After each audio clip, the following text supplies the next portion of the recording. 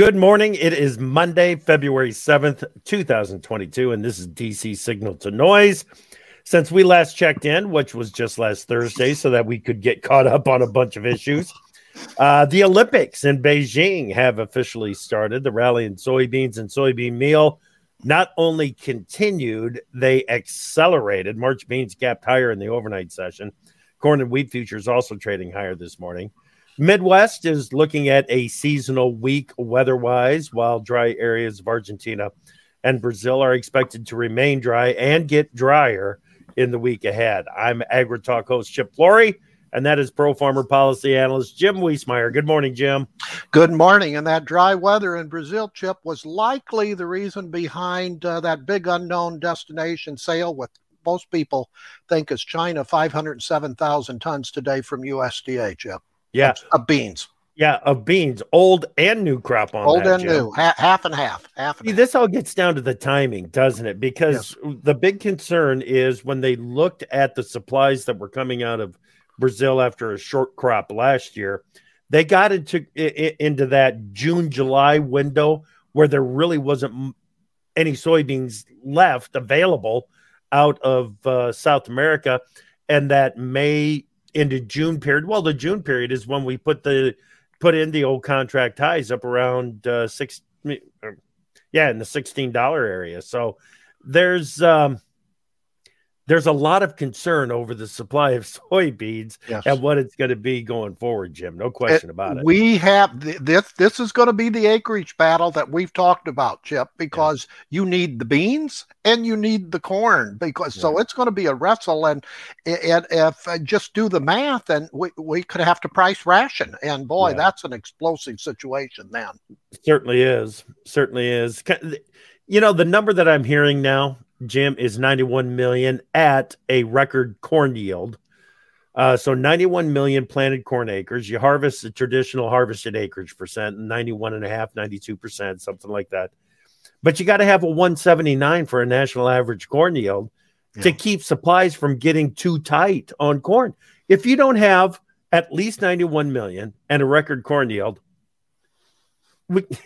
I don't know where we're going, man. Yeah, this is why people who do the math are saying buy the brakes, and we're going to have a relatively firm going into, and the spring planting season, the season, too much rain, too little rain, too much heat, too little heat. We've got to go through that too. So we've got several months here of very volatile markets, not only the weather and acreage front, but on the geopolitical front. Exactly. And we can't forget that probably 40% of the safrinha corn crop in Brazil has been planted. They've still got a lot to go there, and a full growing season for that corn crop that's going to be really important to the global supplies. Okay. Geopolitical tensions, they continued over the weekend. There's I don't know where to go. The bad thing is, Jim, if we're trying to decide whether we should go to Russia or go to China first, but unfortunately, you can go to both at the same time. Yeah, and it has been made clear by various U.S. defense analysts that I monitor and watch on some programs. This country is not geared up for a multifaceted, I won't say war, that's too strong, but situation around the world. We used to, but we're no longer in that situation. So we have to pick some spots there. But boy, as a history major, Chip, it's not usually a good sign. You think talking to each other countries is a good sign, but you've got the new German chancellor going to meet with Biden today at the White House. You have French leader Macron in Moscow today, and then going to Ukraine tomorrow, basically to defuse the Ukraine situation, and other officials are going around the world meeting. I think they're informing of what their intelligence is telling them.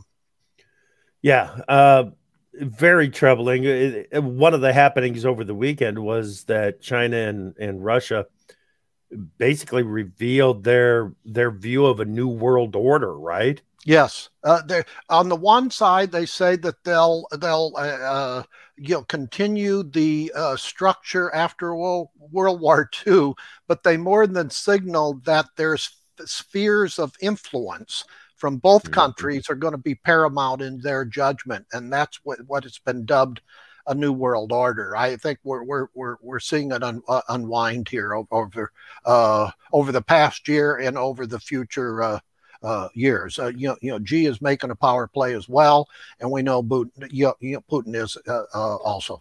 You know, the part of their plans include efforts to build up their countries, but those plans also include efforts to drag down the United States. And Yeah, it's stated. yeah, with Putin's energy supplies, China, they announced the big energy package, but I don't think if Putin does indeed go into Ukraine, however fashion, I don't think China alone can provide the economic backstop for Russia. At least that's what experts are telling me. They'll help in a big way. We're beginning to see the split, Chip, not total, between the Asia and the U.S. and the Western world, and we're going to have years of having to build up our economy relative to the chip system, precious minerals that we've talked about, and that's actually needed anyway. We got way too global in our viewpoint, and we're seeing I would say some of the downsides of globalization right now. This just to arrive situation, we're going to have to work ourselves out of that, and it'll take a few years. Yeah. Okay. You said Russia into Ukraine in however fashion. Is there still a diplomatic avenue path? I think there is for Putin and Zelensky. Yeah, some of the information coming out from U.S. intelligence briefings, Chip, signaled that they're trying to find a way for Putin to get the off ramp here by giving him some things that he can announce from his side, domestically, that he got some of the things that he wanted. At least that's the hope from the U.S. and Western allies side. But the meeting with Germany today, Germany's chancellor, Scholz, is going to be interesting because they've been reticent to deal directly in putting military equipment into Ukraine. They're mainly putting more military and aid to Lithuania. That's another hotspot, or growing hotspot. So, but yeah, there's always room for diplomacy. But you can see the U.S. side is hedged either way. Where Sullivan, the intelligence person for the Biden administration, said on the weekend news shows that the invasion could happen any day. So it's just an overhang in the market, the uncertainty. Traders on the one side are looking at the bullish information that we talked about earlier, but on the other side are looking at the some of the wild cards. Okay. Yeah, Francis Macron making the trip to Russia and then on to Ukraine almost feels like he's going to be carrying a message of some sort. It could be. It could be. Now, he's been one of the ones early on that was hopeful for a diplomatic solution to this. So right. We'll see. We'll see. Yeah, and he's facing a tough election. Macron is facing a tough election this fall as well. So yeah, well, at least Biden's numbers may be low, but they're not as low as the 24% of Boris Johnson. That's even below Kamala Harris. You're in trouble. Yes, absolutely. Okay, couple of things from last week, Jim, that I want to make sure that we touch on before we move forward. There was a farm bill hearing last week, and there's going to be more coming up. Yeah, and we're going to have a big one with Robert Bonnie from USDA, the climate czar, if you will, for USDA. Now, the Republicans may pinpoint him as saying they want some more details out. And the day before a hearing, it's always interesting to me, Chip. You have Vilsack going to announce $1 billion program, climate practices, things like that, where they're tapping the Commodity Credit Corporation. I think he's in, I think Jefferson City, Missouri. He's going to be announcing more later this week. They'll probably ask him about that. But, you know, I give a lot of speeches, as you do, and I'm going out this week as well. A number of farmers have asked me recently, what about the future of used farm equipment? And I'm not machinery Pete here, okay? But they're thinking, what's the vulnerability for all this older used equipment that's still out there? Will the government come at them relative to carbon mitigation? I'm starting to get that question. I don't think that they want to take that on, but that is a question out there that I'm getting from producers. Boy, I tell you what, you think Canada's dealing with the revolt from the truckers, try to take away the old tractors from U.S. farmers. Yes, absolutely. You know, the first question I ask any farmer, whatever age, and I love to ask the older producers, what was the first tractor you ever drove? Yeah. And within a nanosecond, they have the make and model number. 77 Oliver. Yeah, see there. Yeah. So yeah, and I can't tell them 100%, but I think that they're going to be so busy in carbon mitigation implementation that they're not going to want to deal with that. And I also hear, now this is one for a possible message to Republicans. A number of farmers have come up to me and also said, you know, I keep hearing Vilsack and others say the next revenue stream in agriculture could be this carbon mitigation. Let's not be too negative on this. And, you know, because they can see some legacy funding payments for all those people who did no-till. And other aspects, already. Yes, and the still unveiled carbon mitigation programs, and I think that's a fair point. You know that they put in the to be renamed and revised Build Back Better program over $20 billion in conservation. So there's a pot of money here. So I think there should be at least a level perspective of, let's see the game plan here. Well, okay, I'm going to break out one of the concerns that I've got about carbon issues and government payments. We've been talking so much about, is USDA going to be involved as a market maker in the carbon markets? I think what they're probably going to do, and it wouldn't surprise me a bit if this is written into farm policy somehow, some way, is if you're not participating, you're not going to be eligible for any government payments. Ooh, there's they would get pushed back, I know, from the Republicans in Congress on that one, but there will be efforts in that way. You darn right. The carrot and the stick. That's the old approach to any type of policy. And I have been hearing, Chip, that I don't know whether you've heard the phrase green financing. Yeah, oh yeah. When these things go, there could be a directive to banks that they would get an incentive, if you will, some type of payment to reduce the interest rate for farmers and producers and livestock producers if they have best practices, if you will. Right. That's another thing. So I would watch that as this thing unfolds. We need to see details. And and even Vilsack says that. And that's what's part of these pilot projects he's going to start unveiling, perhaps as soon as today, that we're going to begin to see some of the features of how this program could look in the future.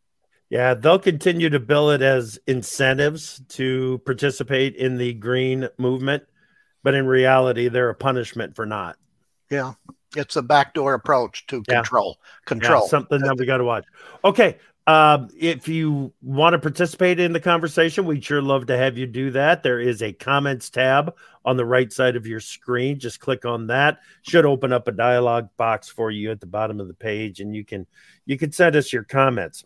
Another thing from last week, very quickly, Jim, sure, is the vote at NCBA convention, National Cattlemen's Beef Association. The membership voted, and the market committee voted to strengthen policy that that prevents NCBA from supporting mandated cash trade of any kind. It's setting up the Fisher-Grassley bill for a heated debate, or I should say, a more heated debate than what I think was anticipated. And it should be debated. And, it's that word mandate, Chip. We're seeing it across relative to the mask and vaccines. And there's a groundswell now in this country and actually the world. Look at Canada, the demonstrations. So I think unless the Grassley-Fisher approach is significantly modified, it's not going anywhere. Now, if they want to get steps on this, I think everybody would go along with that. But when you have Farm Bureau and the biggest cattle producers against the mandated cash, it's just not going to happen. Right. Yeah. Real quickly here, Gary chimed in on here, referring back to what we were just talking about.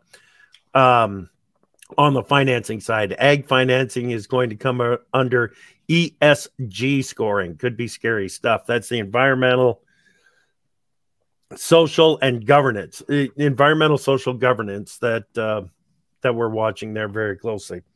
Okay, Jim. And then we have another one, Chip, that we can get into. You bet. Will there be a push to use something similar to sustainable aviation fuel, or SAF, higher blends or whatnot to power farm equipment? Yes. Yeah. This whole SAF. Now, I remember on Pro Farmer, they commented on a private industry analysis saying this renewable diesel, or SAF, was being overhyped. But boy, the more I checked into it, I'm not quite so sure, because again, that word incentives is going to come up. These airlines, Delta, United, et cetera, are going to want, once this mitigation program really gets into effect, they're going to want to need some offsets. And if they get an incentive to utilize SAF in fuel, of which they use a lot of jet fuels, 18 billion gallons, I think I looked in a year's time. That's a game changer if that goes. And I'll let you talk relative to the farm equipment end. Yeah, I think they probably will incentivize. I'll use that word right now. I don't know if it'll be a punishment yet, but they probably will provide some sort of a tax incentive to use more of the renewable diesel versus even biodiesel in the process. So I don't know if how quickly we'll get there, but I think we probably will. I'm working up a column right now for Farm Journal, Jim, and I've got there's 10 new soybean crush facilities 9 new facilities and one major expansion to an existing facility that by 2025 is going to bring on 400 million bushels of soybean crush capacity. Yeah. What do you think that's going to do in the market? Yeah. And you don't spend $250 to $300 million on some of these plants without a pretty good solid foundation of a market in the future. Well, and in many cases, there's a refiner, a Phillips, a Marathon, one of the traditional oil refiners is participating in the investment in these crush facilities, and in exchange of the investment, they're going to get 100% of the soybean oil that is produced from those facilities. Yes. And this is why it's a different structure than what ethanol was. It is a more widespread structure of support and, strange bedfellows, if you will. And this is why the Environmental Protection Agency, in their call for public comment on the latest renewable fuel standard proposals, asked for public comment on the food versus fuel debate relative to renewable diesel. It wasn't written about a lot, Chip, but boy, that was an important thing for the EPA to advance that argument, because you knew it was coming. So I applaud them for at least raising it, but I don't know what they're going to deal with that. Right.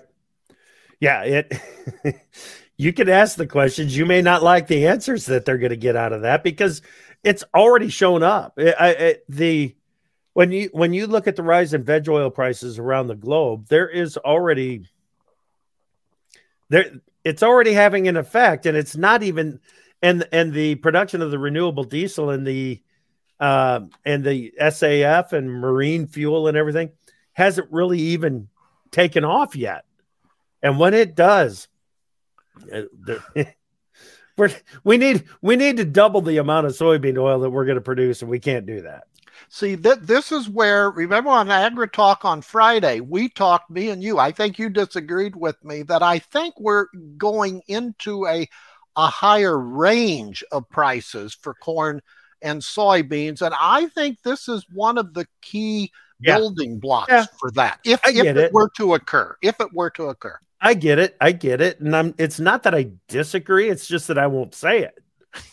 I mean, 1995 taught me a lesson early on in my career, Jim.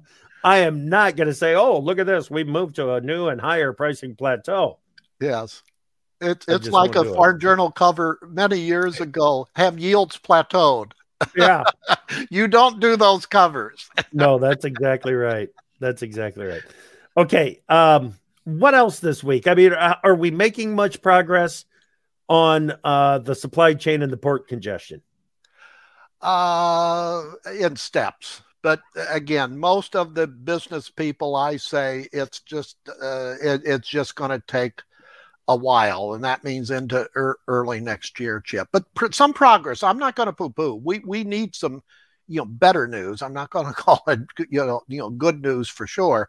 But yeah, I think that they're learning some of the reasons behind, and Congress is starting to get into the act of this competition bill, China competition bill, but I think that has its own problems once it gets to the Senate. So to answer your question, it's improving, but not near to the degree that we need. So let's see with warmer weather this spring, if that's going to loosen some things up. But we've got some pretty high shipping rates, going on out there in the trucking industry, et cetera. So, of course, this week we have the WASDE report, the World Supply and Demand reports, and the big focus on as we began with the South American crops. Traders, whatever USDA says on Brazil, I've talked to too many, whether USDA is right or not, they're going to lower it a couple million tons from what USDA announces. Yeah, I wouldn't do that. I mean, we pushed too hard to the downside last year, USDA did. They'll do it again. And they had to bring it back up. They'll do it again. But we've got some weather coming up here, as you said, some entrenched weather on that one. A question I also want to point out, I do want to do a shout out. I was in for, Signal to Noise listeners, met them in Vegas. They're from Wyoming, Cindy Fulton, Pidge and Cindy Fulton Farms. Their whole family was there, Chip, and they wanted to applaud what you and I have been doing, and I applaud them back for being listeners. And I asked if there was anything else we needed to do, and they said just keep it up, keep up the conversation. Cool. So that's good. And they also like the Farmer Forum on AgriTalk. That is a popular. Oh, good. Feature. Yeah, absolutely. That's one of the highlights of the week for me on second half of the morning show on Wednesdays. That's a good time. Jim, what else are you watching at USDA this week?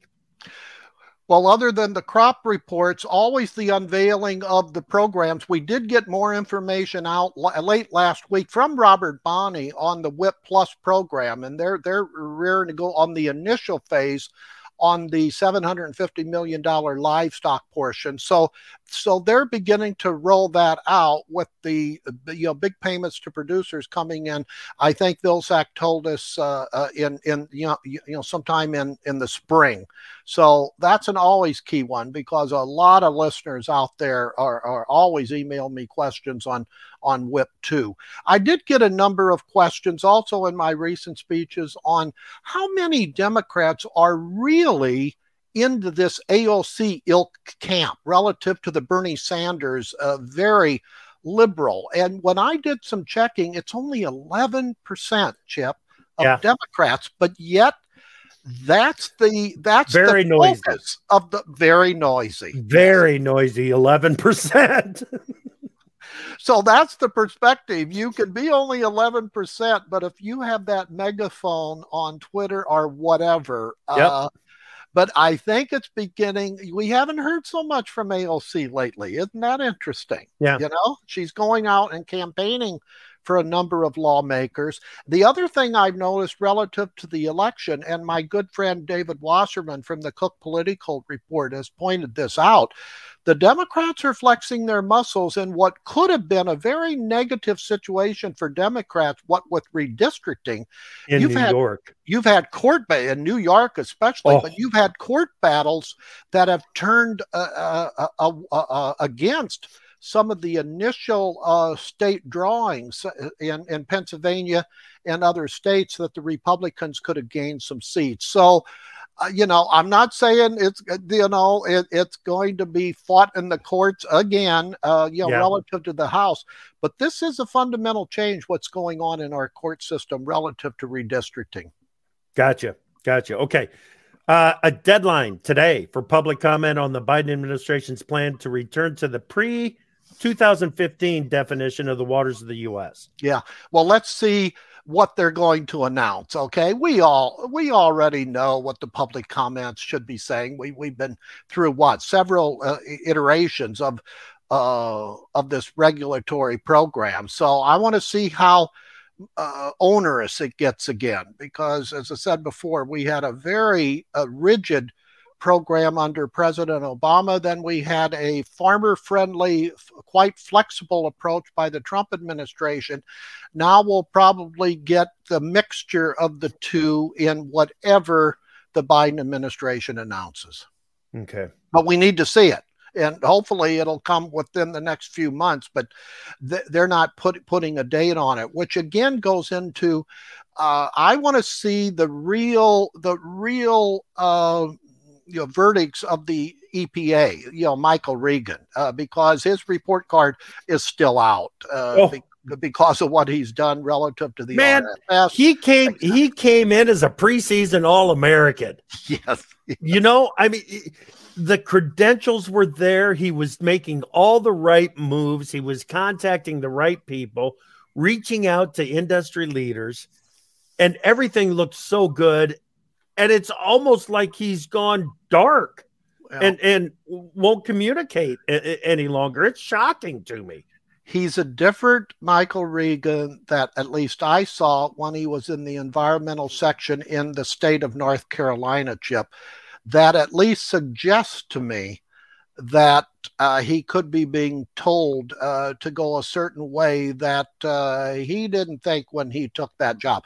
That's my personal perspective. I can't 100% guarantee that, but the trend is not good because, another question I get in my meetings, these chemicals, what's the future of all these chemicals that farmers need and use? And the verdict is still out. I think it's EPA's bias to get rid of a lot of them.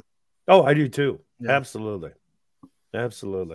Okay. $52.5 million paid by JBS USA in the beef price fixing investigation as a settlement. We don't even know what they're settling, Jim. Yeah. We've got nothing from DOJ. Maybe we'll get it out. I know that, and I want to be clear on this I'm not a lawyer, but usually the companies, and I think JBS in this case, they didn't acknowledge that they did anything wrong, but they're working with the Justice Department. Now, usually an initial firm that works with the Justice Department in a sensitive issue gets a lower fine, if you will. And that's why some people looked at this and say, oh, this was way too low. You don't know until we get an announcement from either one relative to further details, what other information is being provided. So yes, we have not heard the end of this story whatsoever. Yeah. They may have paid $52.5 million so that they didn't have to pay $525. Yes, as it's almost like dealing with the CFTC when you've Yeah. been charged with something. Even if you think in your heart of hearts you're right, the legal cost will eat you up, and so you settle. That's right. And that's what happens a lot with the Justice Department rulings as well. Okay. All right. Unless you've got any last items, I think we're going to wrap things up. I'm just looking at the latest things. Those are all the questions. Again, thank you. Keep your comments coming in, either when we're on the program or when we're off. And I think we're going to be on Monday again. I think I'm back in town here. I'll be in Missouri at the Missouri Pork Producers. I'll be in California for the curb meeting of crop insurance, and then I'll be in Fargo Friday and Saturday. I think I speak there Friday night to a crop insurance firm. So gotcha. I'm going to be amongst them as well as you, but I'll be back the following week for Signal to Noise, Jim. Yep, I'll be traveling on Monday the 14th as well. Happy Valentine's Day, Jim. I probably won't see you that day. That's all I need is more chocolate. Yeah, exactly. Soybeans 25 to 30 cents higher. Corn is 8 to 9 cents higher. Wheat is even trading to the upside. We've got another positive day going. Hog market has just opened up. There's another market that we haven't talked a lot about, Jim, but it is making some big strides to the upside. And we didn't talk about the shocking jobs report Friday, Chip.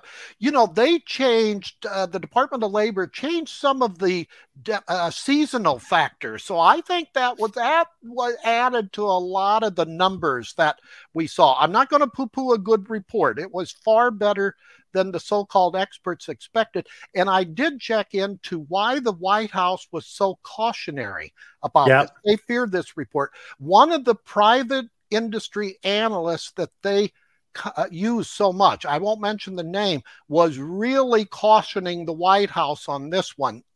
He was just wrong. So that's why it wasn't that they wanted to fool the public. At least that's the information I got from some White House people. But that was a very shocking report. But it showed a number of cases where the wage rates are at going way up, and shows you the power of that worker right now that he has at this particular time. So I did want to mention that from last week. Yep. And we'll have some CPI numbers coming out later this week. Yes. All right. Have a great week, everybody. Keep watching for those signals.